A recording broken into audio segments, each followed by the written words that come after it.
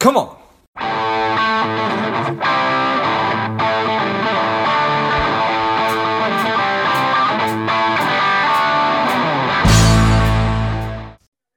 Welcome to Lifeblood. This is George G, and the time is right. Welcome to our monthly book club, and welcome to our author, strong and powerful William Green. William, welcome.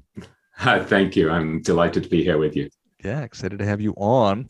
William is a renowned writer. In his newest book, Richer, Wiser, Happier, How the World's Greatest Investors Win in Markets and Life.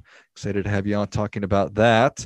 In this book, William interviews the likes of Sir John Templeton, Charlie Munger, Jack Bogle, Peter Lynch, and many others. William, tell us a little bit about your personal life, some more about your work, and what motivated you to put pen to paper this time. Well, I grew up in England. I've spent the last 3 decades making my living as a journalist, as a book author, as an editor, which is a challenging but extremely interesting path. So I've been able to live in Hong Kong, in London, in New York. I've got to report all over the world. So I got to interview presidents and prime ministers and criminals, lots of billionaires. Got to report everywhere from China to India to Japan to South Africa to Saudi Arabia, Monaco, Italy. So it's been an interesting and diverse and really fun path. And I would say about 25 years ago, much to my surprise, I became obsessed with the stock market. And this wasn't something that I naturally would have been drawn to, because I kind of thought of capitalism as being somewhat crass. I thought this idea that everyone just wanted to make money was kind of, vulgar and crass. And I just wanted to be a famous novelist or something sort of high flown and classy like that. And then I discovered the stock market, and I just thought, what a fantastic game. This is something where if you actually think well, you can achieve financial independence and without getting your hands dirty. And I'm a pretty lazy, indolent person. And the idea of a game where if you just could think well, you would actually be able to get rich and financially secure. And at the same time, you would be able to kind of outwit other people and show how smart you were. That, as someone who's slightly subversive, that was incredibly exciting to me. And what I had this strange advantage that most people don't have, which is that because I was writing for magazines like Time and Fortune and Forbes and Money and Barron's, stuff like that, I actually had this excuse to go off and interview famous investors. And so I had these extraordinary experiences where, for example, I write about this a lot in this book, where I would go off to the Bahamas, for example, to spend a day with Sir John Templeton, who was probably the greatest global stock picker of the 20th century. Or I would get to interview Jack Bogle, who was the founder of the Vanguard Group, which basically he was the pioneer of index funds. And Vanguard Group now has $6.3 trillion in assets. So I got to ask these masters about the things they had learned about the rules of this game. And so when I looked back a few years ago and decided that I wanted to write this book, I thought, okay, so I'm going to go back and figure out what the smartest and wisest of these people that I've interviewed over the last 25 years have figured out about the rules of the game. And then, because I'm somewhat insane and obsessive, I decided to home in on 40 of the greatest investors who I interviewed again for this book or for the first time very deeply, and in some cases spent days with them. And so in some ways, this is sort of the greatest hits of my 25-year obsession. It's everything that I've learned, that I've tried to distill about how to win this game of investing. But also, I became really fascinated by the idea that the greatest investors are not just masters of making money, they're extraordinarily good thinkers. And so what I'm also trying to do is tell you, well, actually, if you learn to think like these guys, your life will improve, which is somewhat counterintuitive, because I think most of us look at the richest people and just think, well, they're all divorced and miserable, and their lives are full of lawsuits and hatred. And in fact, I think that's not true at all. I think that's certainly true of some of them, but I've tended to focus on investors who I think are not only extraordinary at making money, but actually pretty wise and in some ways very exemplary human beings. And so that's one of the idiosyncrasies of this book, is that I've focused on people that I actually admire and like, and who I think are good models for how to live and how to think, as well as how to get rich and independent financially. What a lovely thing to recognize that there's people out there who are able to do all of those things, to be successful in investing and in their business, but also be nice people. Yeah, and it's a minority, I suspect, because I do think it's very easy to get corrupted by having enormous sums of money.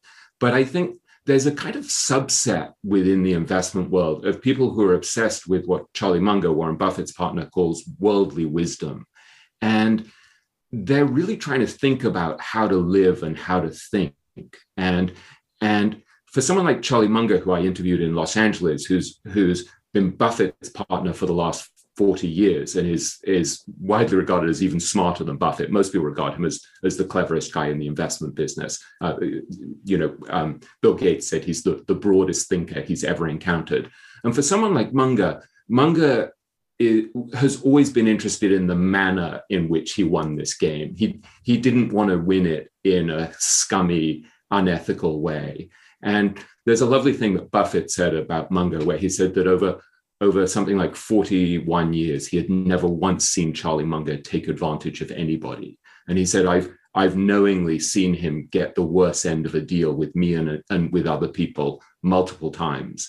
And so in some ways, what I'm trying to write about is also a kind of enlightened capitalism where the money doesn't pollute and pervert your life. It enables you to live in a freer and happier way, more in alignment with who you are. But it hopefully doesn't become something that you're so obsessed with that it actually wrecks your life.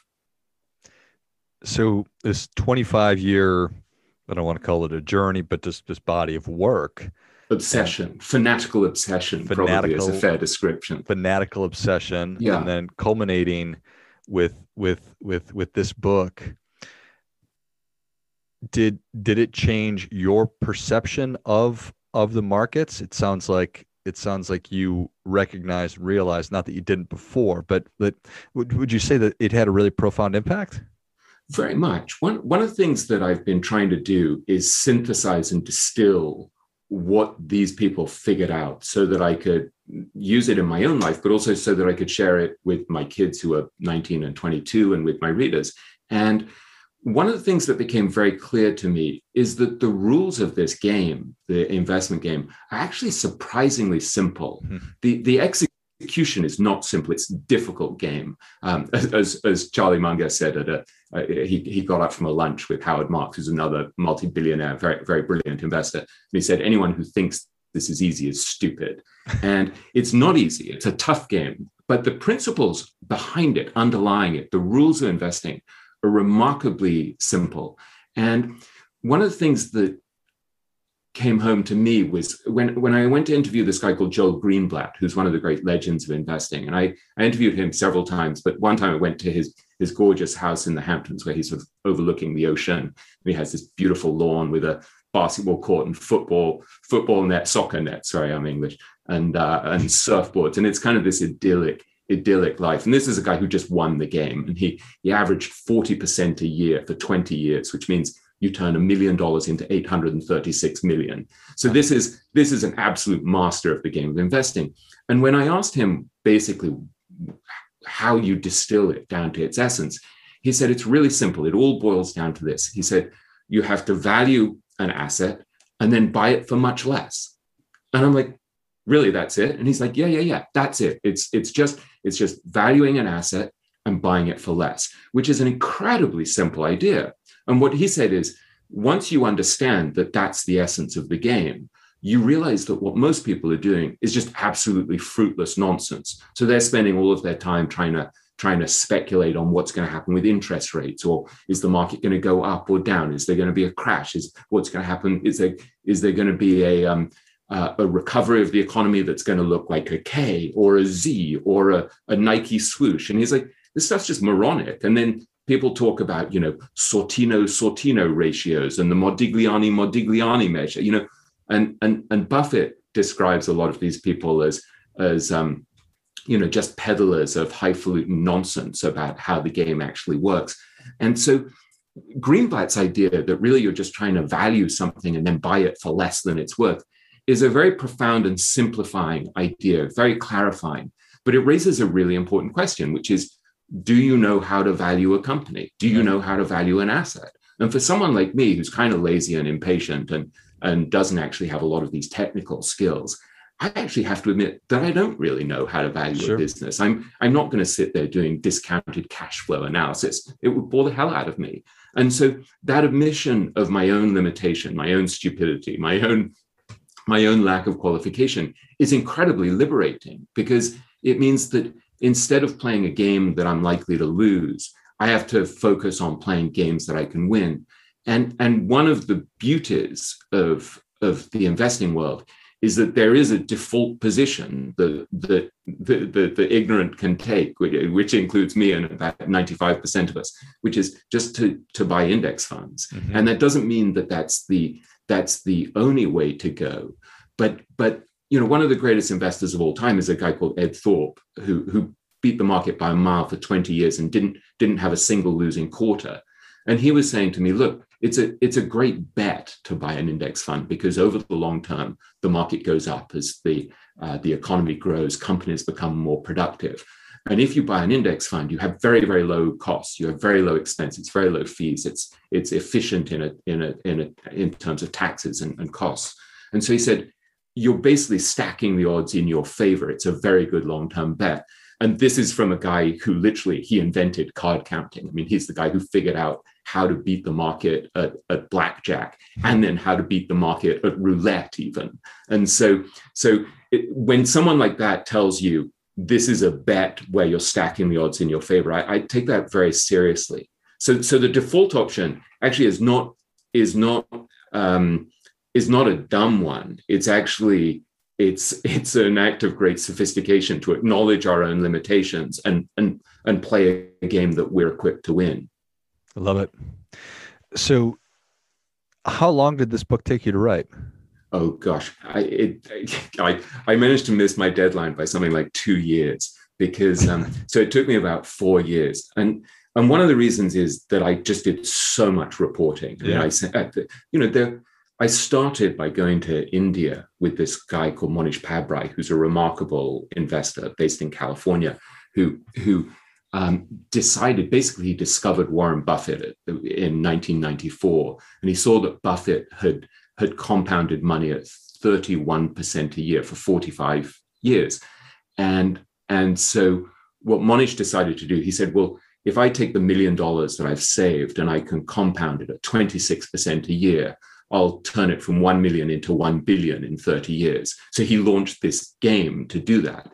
So I, being somewhat nuts and fanatical, went to India with him for 5 days, traveled across India, went to visit these rural schools that his charitable foundation bankrolled, traveled in a bunk bed with him all night on an all-night train ride across India, went to California to interview him, went to Omaha a couple of times with him for the Berkshire Hathaway annual meeting. So I was getting deeply into the lives and minds of these people. I mean, at one point, I went and spent a couple of days in Texas with one of the investors. And, literally I'm hanging out with him in his office for 2 days. At one point, he's a guy who's transformed his mind through self-hypnosis, because he started with just the worst hand in life. He was a Holocaust survivor. So I literally am lying on his floor getting hypnotized by him as part of my reporting. So I went whole hog on this thing. I mean, I wanted to take the reader inside the minds of these people and inside the lives of these people, and actually explain this is why they win. And some of this stuff is inimitable. I'm not Charlie Munger. Charlie Munger has about 100 more IQ points than I have. So I better not fool myself into thinking that I can do what Munger does. But there are lessons from these people, insights and principles and habits that are so powerful that they really can benefit all of us. And I felt like I had to spend the time with them, really inside their minds and lives, to be able to distill the essence of why it is that they succeed. Yeah, well, I think it's incredible. So when you are granted the opportunity to spend X number of days with Charlie Munger, obviously Charlie probably has a pretty good appreciation for how much his time is worth. So he's saying, I value William and what he's working on at this, that I'm going to give him X number of days. Let's assume that he gives you 4 days. It's amazing to complete access time with him. How do you prepare for that? Do you have 1,000 questions that you're ready to ask written down? Is it in your head? Charlie is actually the most interesting exception to the rule here, because Charlie, I wrote to him and I said, here's what I want to come interview you about. And I had all of these qualifications to interview him, having interviewed all of these legendary people. And I had this great publisher, Scribner, which is this kind of legendary publisher, that published Hemingway and Fitzgerald and all these great writers. And after all of this effort, you know what he says to me? He says, and I invented the fact that I was going to California anyway, where he lives. So I said, you have this annual meeting for this, and I wondered if I could come interview you at the same time. And he said, I'll give you 10 minutes before the meeting starts. So here I am, I literally travel 3,000 miles for the prospect of 10 minutes with Charlie Munger. And I can't tell you how excited I was and how terrified I was of this. I mean, Munger has a reputation for being not only utterly brilliant, but also very acerbic. I mean, there's a wonderful story of Munger where he went to the DMV and he only has one working eye and the other one's a glass eye. And this bureaucrat said to him, and do you still just have the one eye? And he looks at the guy and he says, no, I've grown another one. So I'm sort of thinking, this guy is going to realize what an absolute moron I am from moment one. And Buffett has said that Munger has the best 30-second mind in the world. He sees the essence of something before you finish the question. And so I spent weeks preparing. I read everything that he said. He has this extraordinary book, Poor Charles' Almanac, that's a collection of his old speeches. And what I figured out was that the thing that's most interesting about Munger to me is that here you have the smartest guy in the country, and yet everything that he does is focused on how to be less foolish. And so I condensed all of my thinking and decided I'm just going to hit really hard on this topic from the moment I get into the interview. So I go into the interview, and the first thing I say, and I arrive an hour early for the interview and hope that I might get more time with him. And in the end, I did get a lot more time with him for various other reasons. But the first thing I said to him was, I regard you as the grand master of stupidity reduction. And can you explain to me why that's your approach?